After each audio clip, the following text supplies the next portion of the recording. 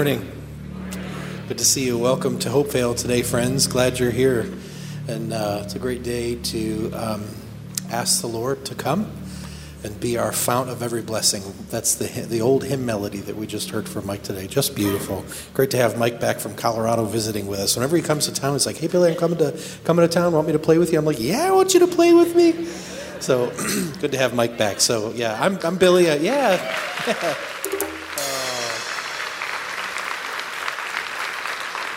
Becoming a household name here, Michael. Love it. Hey, let's stand up and worship today. Let's sing this truth out together that we as Christians have declared and believed for a long time. Let's sing it out. The way, the truth, the life, I believe you are the way, the truth,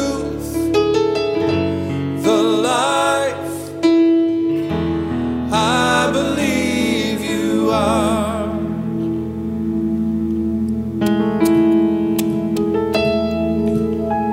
Through every battle, through every heartbeat, through every circumstance, I believe that you are my fortress, and you are my portion. And you are my hiding place. Yeah. I believe you are the way, the truth, the life. I believe you are the way, the truth, the life. I believe every blessing, through every promise, through every breath I take, I believe that you are provider, and you are protector, and you are the one I love. Yeah. I believe you are the way, the truth, the life. I believe you are the way, the truth, the life. I believe you are.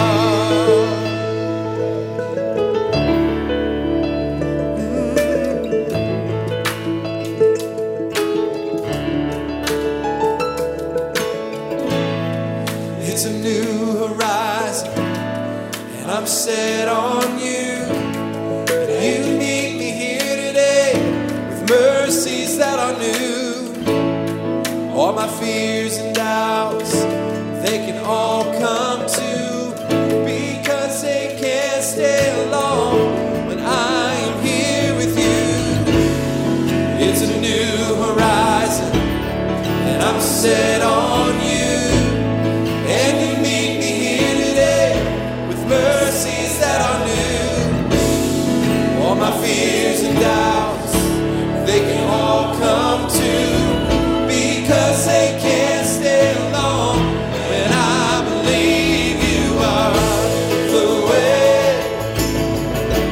the truth, the life. I believe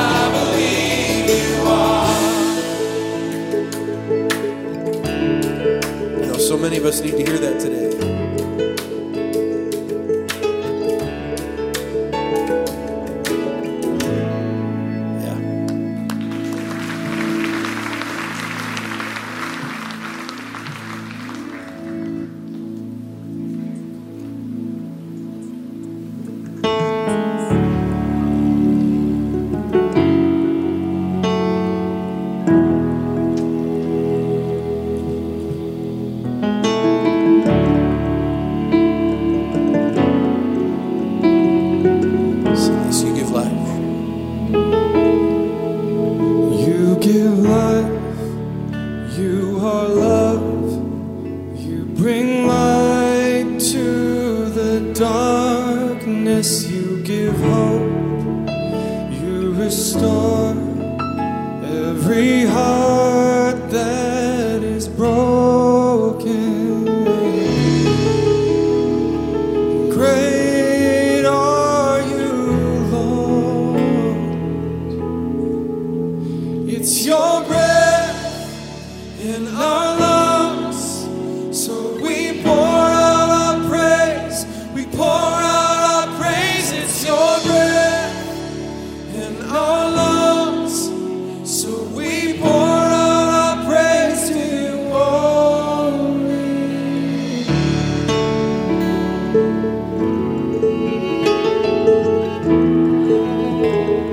You give life. You give life. You are love. You bring light to the darkness. You give hope. You restore every heart that is broken. Great are you, Lord. It's your breath in our lungs, so we pour out our praise. We pour out our praise. It's your breath in our lungs, so we pour out our praise to you only. It's your breath in our lungs, so we pour out our praise. We pour out our praise. It's your breath in our lungs, so we pour out our praise to you only.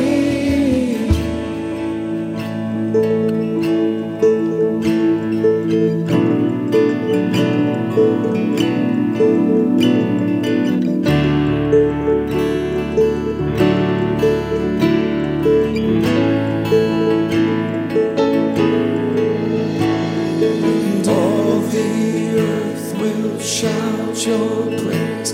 Our hearts will cry, these bones will sing. Great are you, Lord. And all the earth will shout your praise. Our hearts will cry, these bones will sing. Great are you, Lord.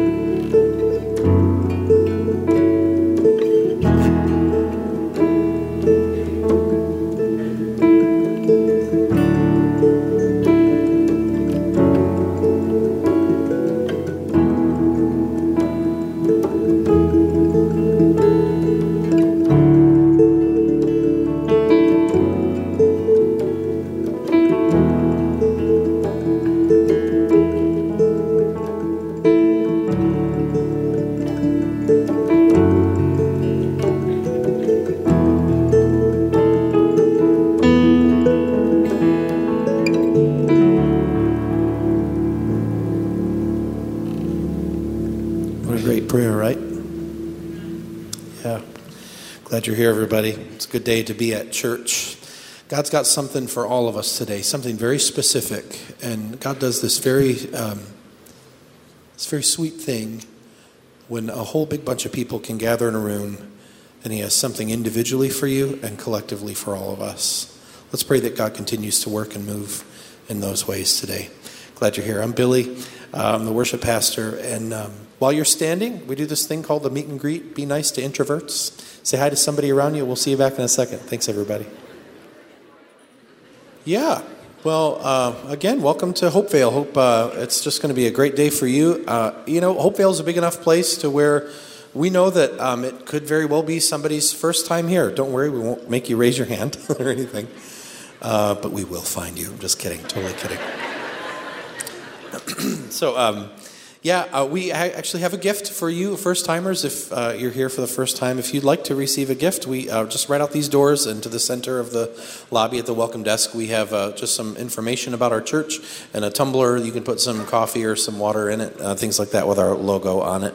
And glad you're here. Thanks for coming out. Hope that, we all pray and hope that somehow you sense something of God's goodness and his presence in your life. That's our prayer today as a church, that God would meet you there.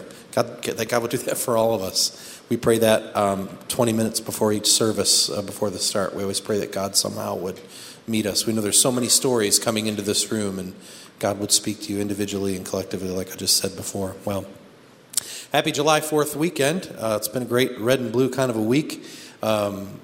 Thank the Lord for our freedom with what we have. Soldiers fight to make it so we can have a free country, and Jesus laid down his life so that we could have a free life and a free gift of salvation for eternity.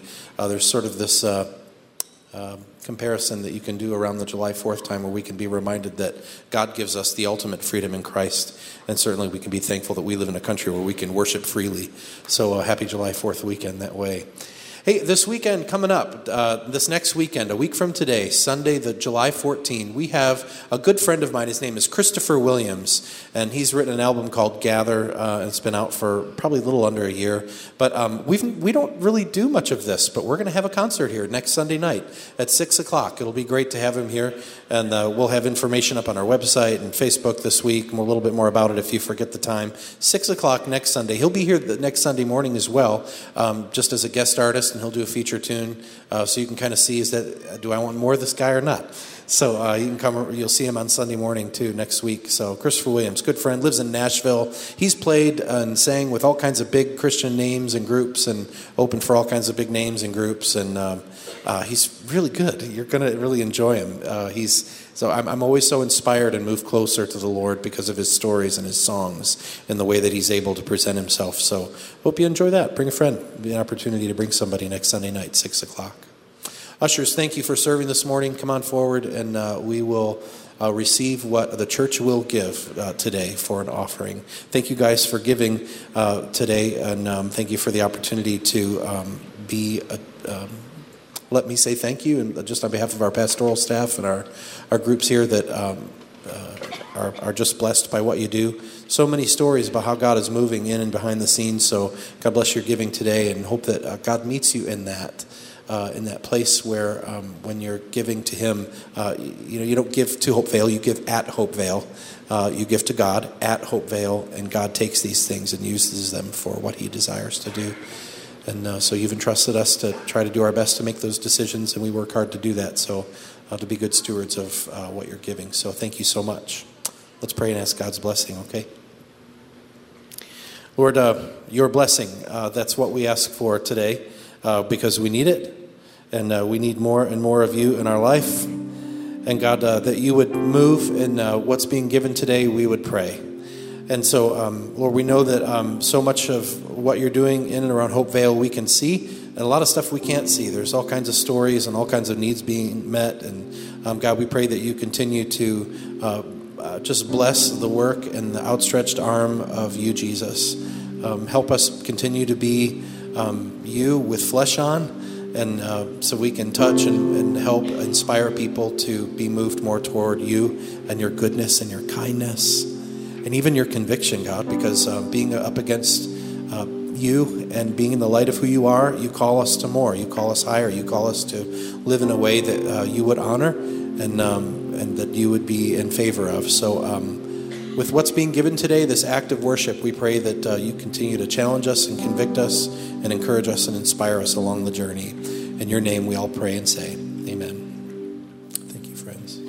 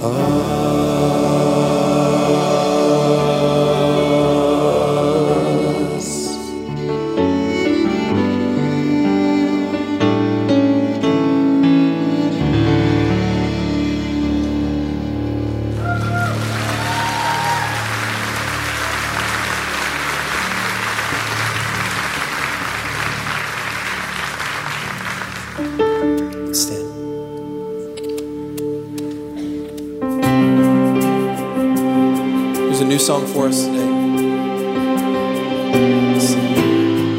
You called me from the grave by day. You called me out of all my shame. I see the old has passed away. new has come. Now I have resurrection power living on the inside, Jesus. You have given us freedom, no longer bound by sin and darkness, living in the light of your goodness. You have given us freedom.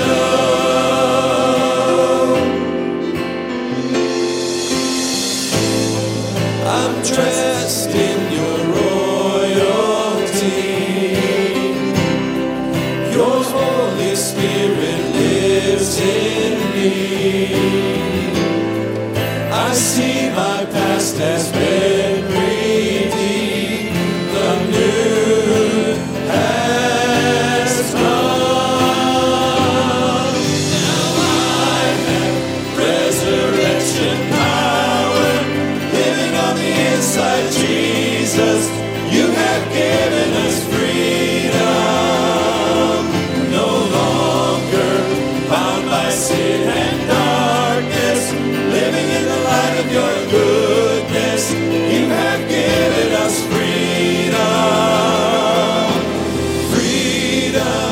You have given us freedom. You have given us freedom. My chains are gone. Freedom. You have given us freedom.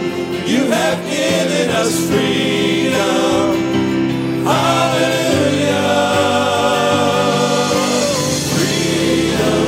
You have given us freedom. You have given us freedom.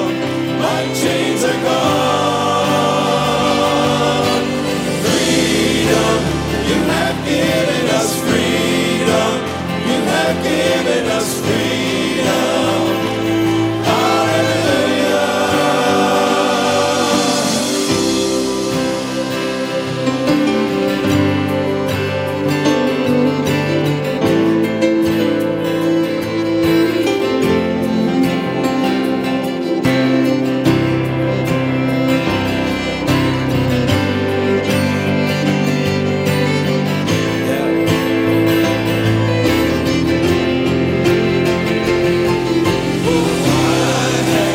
Resurrection power living on the inside, Jesus.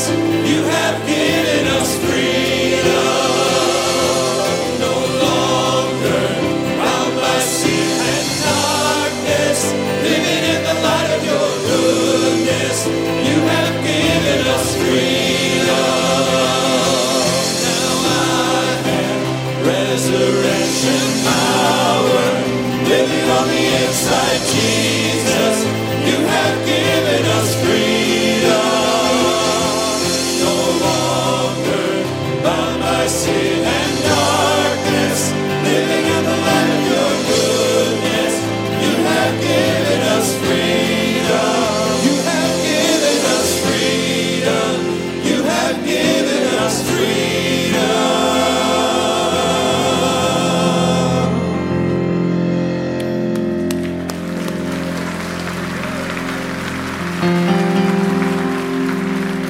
Our Lord, we are so grateful for that freedom as our nation celebrates its freedom. We thank all the men and women who fought for it. We also know that our ultimate praise, our ultimate thanks, our ultimate hallelujahs go to you. You have given us freedom through the cross. You have given us freedom through your shed blood, your sacrifice for us sinners. It's mind-blowing. We thank you for it here today, Lord, that you have given us the ultimate freedom to celebrate our lives in Christ. We pray now that you will be with Pastor Sam as he brings a powerful message to remind us again that in you we are free indeed. In your name, amen.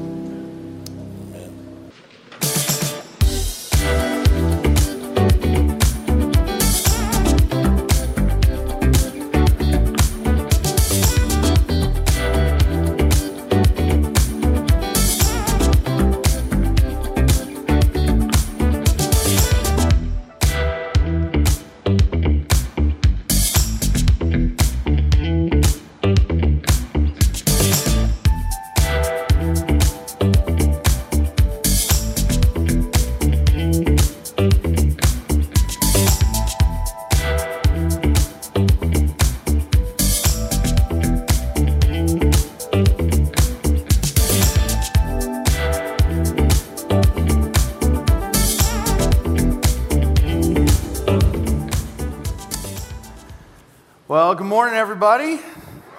I'm Pastor Sam. I'm one of the pastors on staff here.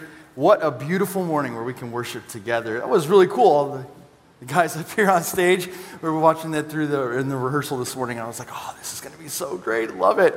I am so excited to be with you here this morning. We also want to welcome those of you worshiping with us in Bay City. We love you guys. Thanks for being there.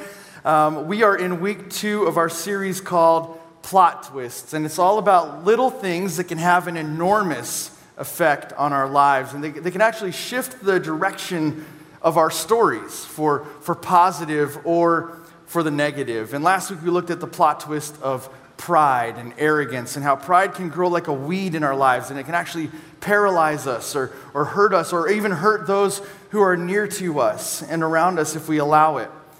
But we also saw, however, that we can combat pride in our lives by humbling ourselves and lining up underneath God and lining up with God in opposition to pride. We learned that God doesn't help those who help themselves. In fact, rather, God helps those who humble themselves. And so that was last week. Well, this week we want to look at another plot twist. This past Thursday, we celebrated Independence Day. Now, I don't know about you, but I ate way too many hot dogs. And hamburgers and all those kind of things. And for those of you, maybe kids in the room, sparklers, or maybe big kids in the room, sparklers and fireworks and all that kind of stuff. My parents are here this week, and they brought a bunch of fireworks from Indiana, and my kids loved it. And they were like, oh, this is so much fun. So Independence Day, it's a fun thing to celebrate, but it's also a day where we can remember and celebrate the fact that we live in a country where we have freedom, where we are free to meet like we do today without the fear of government repercussion. It's a constant yearly reminder to us to not take for granted our freedoms. Freedom is such an important concept to American people. But today what I want to talk about is I want to talk about a different kind of freedom, though. A better freedom. Our second plot twist in this series is the plot twist of spiritual freedom. Spiritual freedom. And I think I want to start out our time together this morning with the words of Jesus as we begin this topic. And so in John chapter 8, Jesus is talking to a group of Jewish people who have been following him for a while, and they are beginning to believe what he says. And look what John records Jesus saying. John chapter 8, starting verse 31, it says, "To the Jews who had believed him, Jesus said, 'If you hold to my teaching, you are really my disciples. Then you will know the truth, and the truth will set you free.'" And those are words that if you've grown up in church, you know, and you're like, oh, this is so good. You will know the truth, and the truth will set you free. Look at this, verse 33. They answered him, "We are Abraham's descendants, and we have never been slaves of anyone. How can you say that we shall be set free?" Apparently, they don't know their own history, because 2 or 3 times in Israel's history, they have actually been slaves to other people. But they said, nonetheless, "We've never been slaves to anyone. How are you going to say that you're going to set us free?" Look what Jesus says. Jesus replied to them, "Very truly, I tell you, everyone who sins is a slave to sin." See, Jesus isn't talking about physical slavery. He says there's something deeper. There's a slavery that's deeper than that. It goes to the spiritual and soul level. He says everyone who sins is a slave to sin. Now, a slave has no permanent place in the family, but a son belongs to it forever. Look at the next verse. So he says, "So if the Son sets you free, you will be free indeed."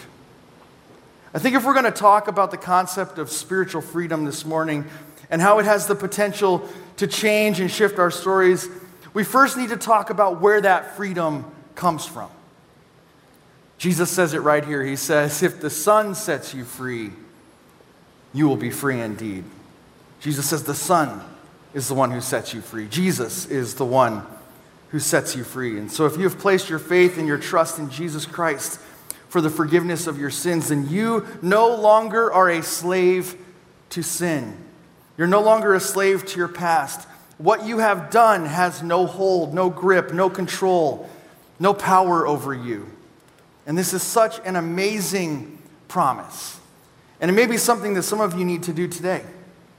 You've been trusting in your own striving, your own merits to defeat the hold that the decisions of your past and present have on you. But the reality is the only freedom, the only true spiritual freedom is found in faith in Jesus' death and resurrection. If the Son sets you free, then you are free indeed. And so some of you may need to do that today, to place your faith and trust in Jesus for the forgiveness of your sins so that you can begin to experience true spiritual, soul-level freedom. But for the rest of us, though, who've already placed our faith in Jesus, I have a pretty sobering question that I want us to explore this morning. One that's very personal to me because I've struggled with it in my own life. And that question goes something like this. If we have been set free to experience real freedom in Christ, then why is it that we often run back to things that enslave us? Or why do we make our faith in Christ seem more like a to-do or not to-do checklist? Or why do we seek freedom for ourselves, but then we turn to enslave others with things or ideas that don't sound anything like freedom in Christ, but sound more and more like moralistic behavior modification to a religious code? Why do we do these things if we're free in Christ? See, I've been reading 2 books lately where I've seen this, or I've been reminded of this. The first book was all about freedom versus slavery. And in this book, the author actually spoke about the beginnings of the United States. And I found it very interesting as we were getting ready for Independence Day reading this. He talked about how the first pilgrims fled the British government because of its persecution and oppression. In fact, they said that the British king was enslaving them, and they sought freedom and asylum from that. And you can see this language today in their writings, especially in the Declaration of Independence, where they wrote these words that we just celebrated this past week. They wrote the words, "We hold these truths to be self-evident, that all men are created equal, that they are endowed by their Creator with certain unalienable rights. Among these are life, liberty, and the pursuit of happiness." And those are things that we just celebrated this week, right? That the founding fathers of our nation said all men are created equal. And we all have these rights that we're given, no matter where you're from, of life, liberty, freedom, and the pursuit of happiness. But the author went on to say this. He said, however, those very same men who sought freedom from their oppressors wrote those very powerful and very true words were the very same men who owned slaves and oppressed others. The concept and the reality can be very different sometimes. The concept can be very true, but how it plays out can be very different sometimes. The second book that I read is called The Courage to Feel, and it's all about how to manage our emotions well. In it, there's this parable of this turtle named Simon who longs to be free of his shell, but all he's ever been told or guilted into is that his shell is all there is, and that it's the only thing that's ever going to keep him safe. And so his mom told him that, everybody else told him that, your shell, that's all there is. That's the only safety you have. And it isn't until he meets a new friend, this mouse named Ronald, who challenges all of these lies that he's been told and been telling himself all these years about his shell, that he finally takes a step outside of his shell and he realizes the freedom that the swamp around him brings. And he begins to paint pictures, a turtle painting pictures. It's hilarious. But some things happen, and he quickly finds himself right back near his shell because it's all he's ever known. And his fear and his anxiety and his projected thoughts about what other people, other animals, other things in nature around the swamp might think about him or say causes him to want to go right back to the very thing that was enslaving him in the first place. And I share these stories with you because I think they profoundly speak about how we can mistakenly view the concept of freedom. You know, I think we love the idea of freedom in Christ and of spiritual freedom, but I also think we often run to things or even maybe back to things that can cause us to be bound and enslaved, sometimes without even knowing we're doing it. Or sometimes I think we make our faith in Christ more about these external behavior modification things than about true inside-out life change. And then what we do is we begin to project that onto other people and think that other people have to do that as well. Now, you may be here this morning thinking, well, not me, Sam. That's not me. That may be somebody else, but that certainly can't be me. And I know that because that's how I thought too. I thought that way too. And then I began to think about my life in a realistic way. And I began to ask myself some big questions about who is Sam. And I began to think about 2 big things. The first thing I thought about was this. What about this? What about addictions in life? Addictions to things like substances, food, other people's approval, stuff. And the list goes on and on and on and on. Research actually shows us that even in recovery from addiction, people often run to another addiction to replace it without even realizing it. They just replace one addiction for another as they try to figure out their addictions. We live in one of the most addicted cultures ever. And the odds are you probably have an addiction to something you just may not even know about it. We live in a very addicted culture, and we often run to addictive behaviors, or even back to, if we've got out of it, but sometimes we run back to addictive behaviors to cope with things in life. And those addictive behaviors become enslaving, sometimes without us even realizing it. We trade our freedom for obsessive, addictive tendencies. I was reading about this subject this week, and I read countless stories where people, I thought this was fascinating, where people overcame substance addiction by becoming addicted to exercising. It's almost like a correlation, like people traded one for another. One is bad for their health, one is good for their health, but both became obsessive nonetheless. And I thought that was fascinating because they thought, oh, I'm free of this, but now they were bound to this thing. I've also seen many, many stories as a pastor of people overcoming addiction to looking at inappropriate content online with things like Netflix binging. There was one story I read, and this person said, I used to stay up till 2, 3 in the morning looking at inappropriate content online, and I said I overcame that, but now I find myself up at 2 and 3 in the morning watching Netflix for no reason at all and don't know why. One is sinful behavior, one is not sinful behavior, but both have become enslaving to this person nonetheless. So I thought about, what about addiction? We live in this addicted-based culture. Are there things that I don't even know that I'm running to, that I'm enslaving myself to, that I don't even know sometimes that I'm enslaving myself to, that are binding me, that are not allowing me to experience freedom in Christ? Then I thought about this. What about legalistic behaviors? And what I mean is that when we begin to define and determine our faith based upon what we do, and then we begin to hold others' faith to the fire based upon what they externally do also. See, legalism says this: what I do equals who I am. But freedom in Christ says who I am determines what I do. And that may sound like a semantical argument, like, well, isn't that the same thing? No, it's actually not, because one is based on what I do, and the other is based on what Christ has done.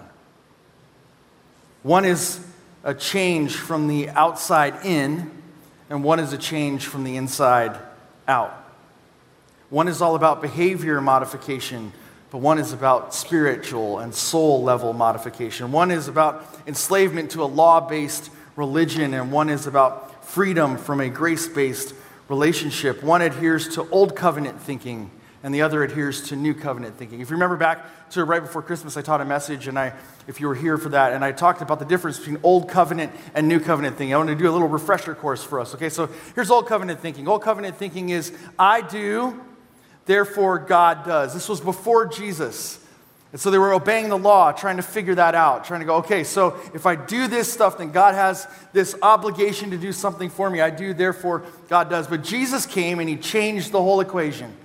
He gave us the new covenant in his blood. And the new covenant goes like this: God did through Jesus' death and resurrection. Therefore, because of that, because of the change that causes on the inside, therefore I do. It worked its way out. One is outside in, one is inside out. And we live as followers of Christ under the new covenant. So if I'm going to be completely honest here, I really think we struggle sometimes with freedom in Christ and knowing what that means, and knowing what it should look like in our day in and day out lives, because we run to things like addictive behaviors, and because we sometimes believe that behavior modification equals being a Christian. But Jesus would say the opposite. He would say, no, we're in the new covenant. We're under something completely different. And this struggle has been going on since the very beginning of the church. This is not a new struggle. In fact, we see it within the very first decade after the church is instituted. Jesus raises from the dead, and 40 days later he ascends to heaven. The Holy Spirit comes on the day of Pentecost and ushers in the church. That's Acts chapter 2. And a lot of really amazing stuff happens between Acts chapter 2 and Acts chapter 10. But at Acts chapter 10, it's like the whole ball game changes. Because in Acts chapter 10, God comes down and reveals to the Apostle Peter that the gospel is no longer just for Jewish people, that the gospel is for all people. And they're to share it with all people. And so the gospel goes out to the whole world. And Jewish people and Gentile people sitting right next to each other in church. And it's a beautiful thing. And they start another church. There was this church in Jerusalem. Then they started another church in a place called Antioch. But in Antioch, very quickly, a problem begins to emerge. And that problem was this. Jewish Christians began insisting that you must have faith in Christ, that's important, plus you must also adhere to the Jewish law that they had grown up with all their life, especially the act of circumcision. So here they were, fully grown, non-Jewish adult men, were basically being told, you got to believe in Jesus, and oh, by the way, you have to be circumcised. Now, I don't know what the church-wide campaign was that, no pain, no gain, I don't know, but I'm not certain. But this became a very sharp point of contention in that church, as you can imagine. So much so that they sent word back to the original church in Jerusalem, back to James, who's the pastor there, we learned last week, and they said, we need help to correct this. Is this true or is it not true? Please let it not be true. And so in Acts chapter 15, the church in Jerusalem said, they sorted out, and the Holy Spirit leads them. They're like, this is not the gospel. Follow Christ. You don't need this other stuff. Well, years and years later, a church in a place called Galatia would struggle with the exact same thing. A Jesus plus other stuff gospel. And so the Apostle Paul, wanting to correct this off-brand theology, begins to argue with them in his letter to them about what it means to have faith in Christ alone and the freedom that can bring. And so I want us to look there this morning. Galatians chapter 5 is where we're going to be. If you have a Bible, then find the letter of Galatians in the New Testament. If you have a physical one, it's right after 2 Corinthians, right before Ephesians. If you have a digital one, just go down, scroll, click Galatians. You can also find it on the Hopeville app under the sermon notes. Galatians chapter 5. Paul is going to be talking to the Galatian church about one major topic almost all the way through the entire letter. And that's what it means to have real faith in Christ. Not this Jesus plus other stuff faith. And he specifically talks about the freedom that it brings to have faith in Christ alone. Look at the words that he says here, starting in verse 1. He says, it is for freedom that Christ has set us free. And he's being redundant on purpose. Because this is why. He says, stand firm then, and do not let yourselves be burdened again by a yoke of slavery. He's saying, listen, Christ has set you free. And it's for freedom, living in freedom, that Christ has set you free. Christ didn't set you free so that you could just run back and chain yourself to something and to be enslaved again. He's trying to make a very big point here. He says, if Jesus has really set you free, if he has broken the chains of sin off of us like he said he would in John chapter 8, if he's broken the chains for these people, especially it was the law, he said, if he's broken that off of you, then don't run back to it. Don't run back to sinful behaviors. Don't run back to the law and enslave yourself to it. If you have been set free, stay free. Don't rush back to things that are going to enslave you. Again, it's for freedom that Christ has set us free. Look at verse 2. He says, mark my words, I, Paul, tell you that if you let yourselves be circumcised, see, they were dealing with that same issue. Christ will be of no value to you at all. If you are basing everything off of external behavior modification stuff, and that's where you're basing your faith in Christ, he says, Christ is of no value to you at all because that's not it. If you are preaching grace, but judging with the law, then grace is of no use to you, he's saying. Look at verse 3. Again, I declare to every man who lets himself be circumcised that he is obligated to obey the whole law. 613 commands in the Old Testament. If that's the route you want to go, good luck, is what he's saying. Jesus came to give you something better, something different, something more freeing. But if that's the route you want to go, then grace is really of no use to you. You're going to have to obey the whole law, and good luck with that. Look at verse 4. He says, you who are trying to be justified by the law have been alienated from Christ. You have fallen away from grace. Now that is some really rough words from Paul there, but I think what he is trying to say here, because I think it's tempting to look at that and go, does that mean that if you've accepted Christ and you've experienced salvation that you can lose it? I don't think that's what Paul's trying to say here. I think what Paul's trying to say here is this: if you're basing your faith in Jesus off of what you do, you don't understand grace in the first place. You don't get it. Saying it better like this way, falling away from grace, is you have zero understanding of what the concept of grace is even about. Why? Because obeying the law, trying to do that, is meriting God's favor by what I do. The very definition of grace is unmerited favor from God. It's a favor that God gives, and there's no way I can earn it. And there's no way I can ever do anything to get it or merit it. And so if I'm saying grace, but then trying to merit God's favor on my own, I don't get the two concepts. Those two concepts cannot go together. Law and grace don't work together, is what he's trying to say here. It is of no value to you, grace is, if you're trying to merit God's favor on your own. Verse 5, for through the Spirit we eagerly await by faith the righteousness for which we hope. So he said it's by faith that it happens. For in Christ Jesus, neither circumcision nor circumcision has any value. And if you have a physical Bible, or if you can do this on your digital one, I would underline the next sentence, because this is so important. He says the only thing that counts is faith expressing itself through love. The only thing that counts, Paul says, is faith expressing itself through love. The only thing that carries any value at all is our faith in Jesus Christ expressing itself outwardly towards other people through love. And where does that faith come from? Where does that love come from? It comes from a correct understanding of grace in our lives. A correct understanding of grace in my life leads me to a beautiful place of freedom in Christ, where all I need to concern myself with is this: loving God, loving others, and loving one another as Jesus loved me. That's what I need to be concerned with. The only thing that has any value, the only thing that counts, is faith expressing itself through love. Hop down to verse 13. In Galatians 5, he says this: you, my brothers and sisters, were called to be free. We're called to freedom in Christ through grace, through his death and resurrection. But then he says this: but do not use your freedom to indulge the flesh. Rather, serve one another humbly in love. He's saying, listen, don't use the whole idea of freedom in Christ to indulge your sinful behavior.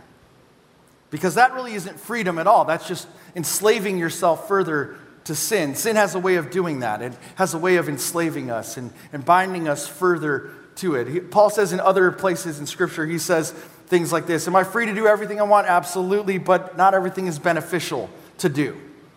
Is God's grace going to cover that? Yes, but don't keep on sinning. Don't keep doing that, because it's for freedom that Christ has set you free, not enslavement, not being bound again. Don't go that route, because you will continually bind yourself to something that Christ has set you free from. Don't use your freedom in Christ to excuse sinful behavior. So here's the million-dollar question: how do I know if it's sinful or not? And I used to, when I was really little, know the answer to that question in a very easy way. If it's bad, don't do it, right? Like, it was very simple. As you grow older, though, you begin to realize that the gap between right and wrong, good and evil, bad and good are like, it keeps growing, and there's a lot of gray in between. So what do? Is it sinful, not sinful? Some people are going to say one action is sinful. Some people say that's not sinful. What do you do with that? Well, I would personally go this route. I would ask the honor question. Ask the honor question. That question goes something like this: does this action or this attitude honor or dishonor God? What I'm about to do, does this honor or dishonor God? Then I would take it even a step further. Is this action I'm about to do, or this attitude I have, is this going to honor or dishonor somebody else? And then, based upon what Paul has said here, this question: what would loving God and loving my neighbor ask of me in this situation? The Bible says in a place that if a person knows what to do and they don't do it, to them it's sin.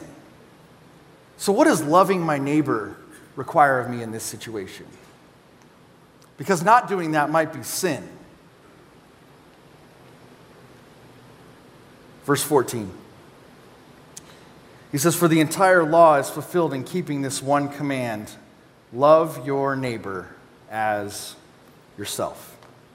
Everything is wrapped up in loving and honoring your neighbor. You can't say, we learned this in 1 John, you can't say, I love God and then hate your neighbor.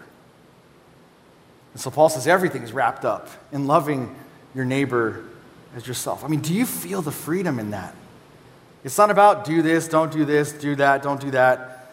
It's not about you got to obey these 613 laws and somehow figure out how to earn God's favor towards you. It's about one thing, Paul says. He says it's about faith expressing itself in love, a faith in Jesus Christ and his death and resurrection, and then having that express itself outward to loving one another. It's about one thing: how can I serve and how can I love you today? There is an enormous amount of freedom in serving and loving and honoring God and my neighbor that following Jesus gives us. What Paul is trying to tell us is this: that in Christ we are set free so that we can stay free. Christ gives you an enormous amount of freedom when you believe and trust in him. So the real question this morning is how? How can we stay free? How can we live from a place of freedom in Christ? And how can we make that our plot twist this morning and for the rest of our lives? Let me give us 3 suggestions here. Now, first one is this: embrace grace. Embrace grace. Grace is God's unmerited favor, as we've already discussed. That means that every place in my life where I'm trying to earn or evaluate or extend God's favor from a place of what I did or what I do, it has to be replaced with what Christ did for me on the cross and through his resurrection. It's got to be replaced with that. Nothing I do or have done, and nothing anyone else does or has done, earns them anything with God. And so I must embrace grace for my own life. And here's the hard part: I must embrace grace for others also. I can't just embrace grace for me and then expect law from others. I must embrace grace for me and then embrace grace for you also. A correct understanding of grace will lead me to a beautiful place of freedom in Christ. And so if we are going to experience that freedom in Christ, and if we are going to extend that freedom in Christ to others, we must first embrace grace, God's unmerited favor to us. The second thing we need to do is we need to trust the Spirit. We need to trust the Holy Spirit of God. Paul goes on to say in verse 16 of Galatians chapter 5, walk by the Spirit of God, and then you won't indulge the flesh. You won't indulge your sinful behaviors if you're truly walking in step with the Spirit of God. You see, it's the Holy Spirit of God that's working in us to produce the type of life that God wants you and I to experience. We must listen to the Spirit, and we must walk by the Spirit of God. It's the Holy Spirit that leads us to freedom. And it's the Holy Spirit of God that produces the type of fruit in our life that God wants us to experience. And it gives us freedom in Christ. Things like love, joy, peace, patience. He writes those all out in 22 and 23. And at the very end of it, he says, against such there is no law. It's from a place of grace by following the Holy Spirit and allowing the Holy Spirit to live out from an inside-out place inside of you. And it's the Holy Spirit that's promised to lead us into all truth. And we will know that truth when we are in step with the Spirit. So in verse 25, Paul says this. He says, since we live by the Spirit of God, let us keep in step with the Spirit of God. And we know the truth and know that grace and know what it means to have freedom in Christ when we are in step with the Spirit of God. And that truth will set us free, as Jesus said. And it's the Holy Spirit that actually leads us to embrace grace in the first place. So we need to trust the Spirit of God who lives inside of everyone who calls himself a follower of Jesus Christ and be in step with him. And finally, in trusting the Spirit, we need to live from a place of love. We need to live from love. Paul says the only thing that has any value, the only thing that counts, is faith expressing itself through love. See, freedom in Christ is expressed in how can I love God and how can I love you the way Christ has loved me. That's it. Paul says a faith that expresses itself through love. That's the only thing that counts. It's not about do this, do that. It's not about following these rules. It's not about these laws. It's about faith expressing itself through love. See, when I put God first and when I put you ahead of myself, when I truly love you the way Christ loved me, I'm not looking to merit anything for myself. And there is an incredible freedom in not having to earn anything from God. There's an incredible freedom in that. You and I already have everything we need in Christ. Through his death, and through his resurrection, and through our faith in that, you and I have everything that we need. We're just asked to extend that to other people, and there is freedom in that. So when it comes to this plot twist of freedom in Christ, let me ask us all, how are we doing? How are we doing? If you were to use a word to describe your faith, what word would you use? Would you use the word freedom, or would you use the word enslavement? Would you use the word liberty, or would you use the word law? Would you use the word relationship, or would you use the word rules? Embrace grace. Trust the Spirit of God and live from love and experience the freedom that Jesus brings.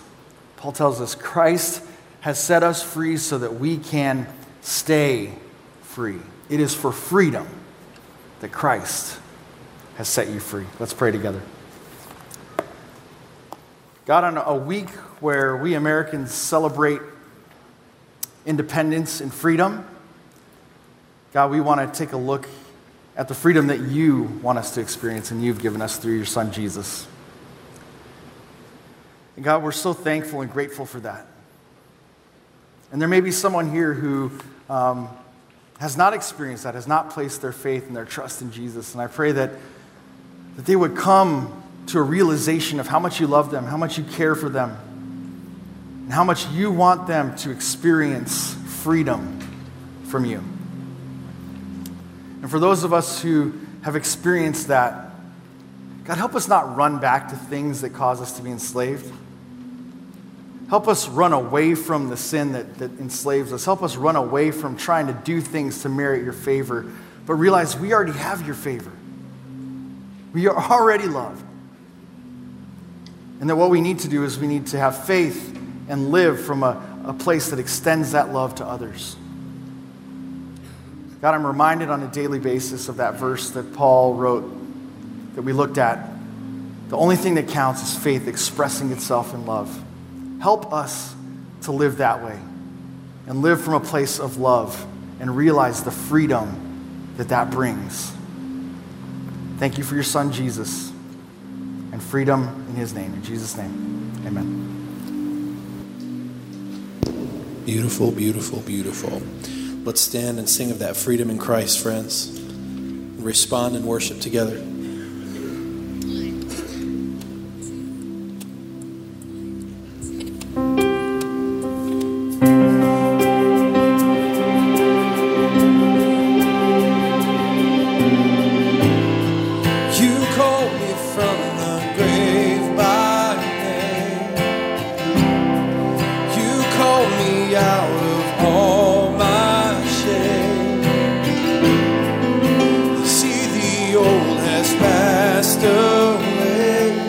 The new has come.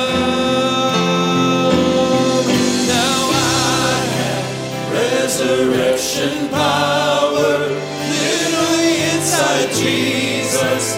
You have given us freedom. No longer bound by sin and darkness, living in the light of your goodness.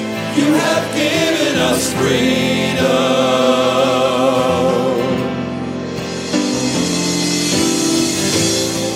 I'm dressed in your royalty. Your Holy Spirit lives in me. I see my past has been redeemed.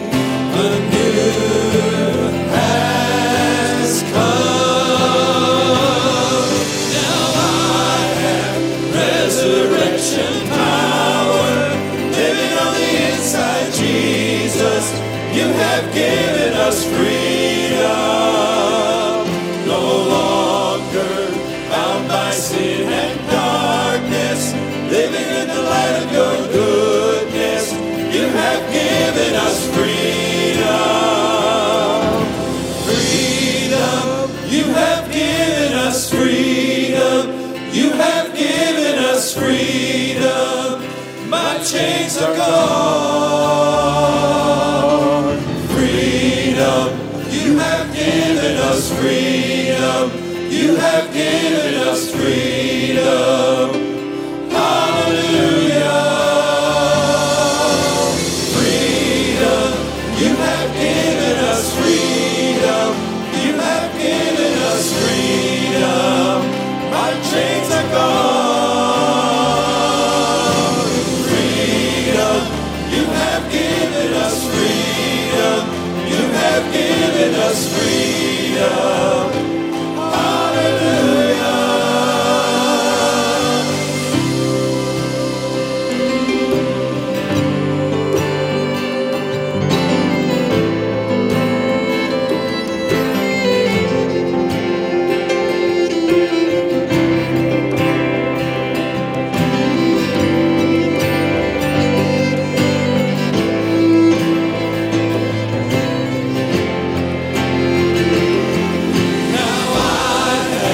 Resurrection power living on the inside, Jesus.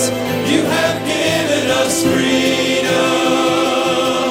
No longer bound by sin and darkness, living in the light of your goodness. You have given us freedom. Now I have resurrection power living on the inside, Jesus. You have given us freedom. No longer bound by sin and darkness, living in the light of your goodness. You have given us freedom. You have given us freedom. You have given us freedom.